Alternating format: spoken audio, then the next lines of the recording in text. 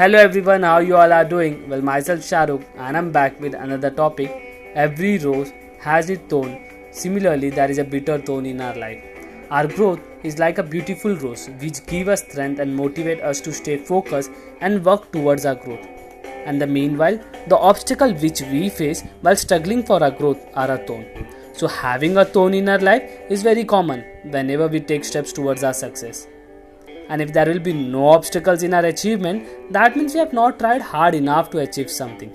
And it also means that we are very much comfortable in our comfort zone and not working out of the gods to have a rose fragrance in our life, like other successful people who are enjoying it. And here the fragrance which I am speaking is not about perfume, it's about the achievement which we have dreamt for a long time and for which we have waited patiently like an empty bottle to get it filled by a single droplet of water. By becoming bored, sometimes even we have become demotivated by not getting the result within a specific period.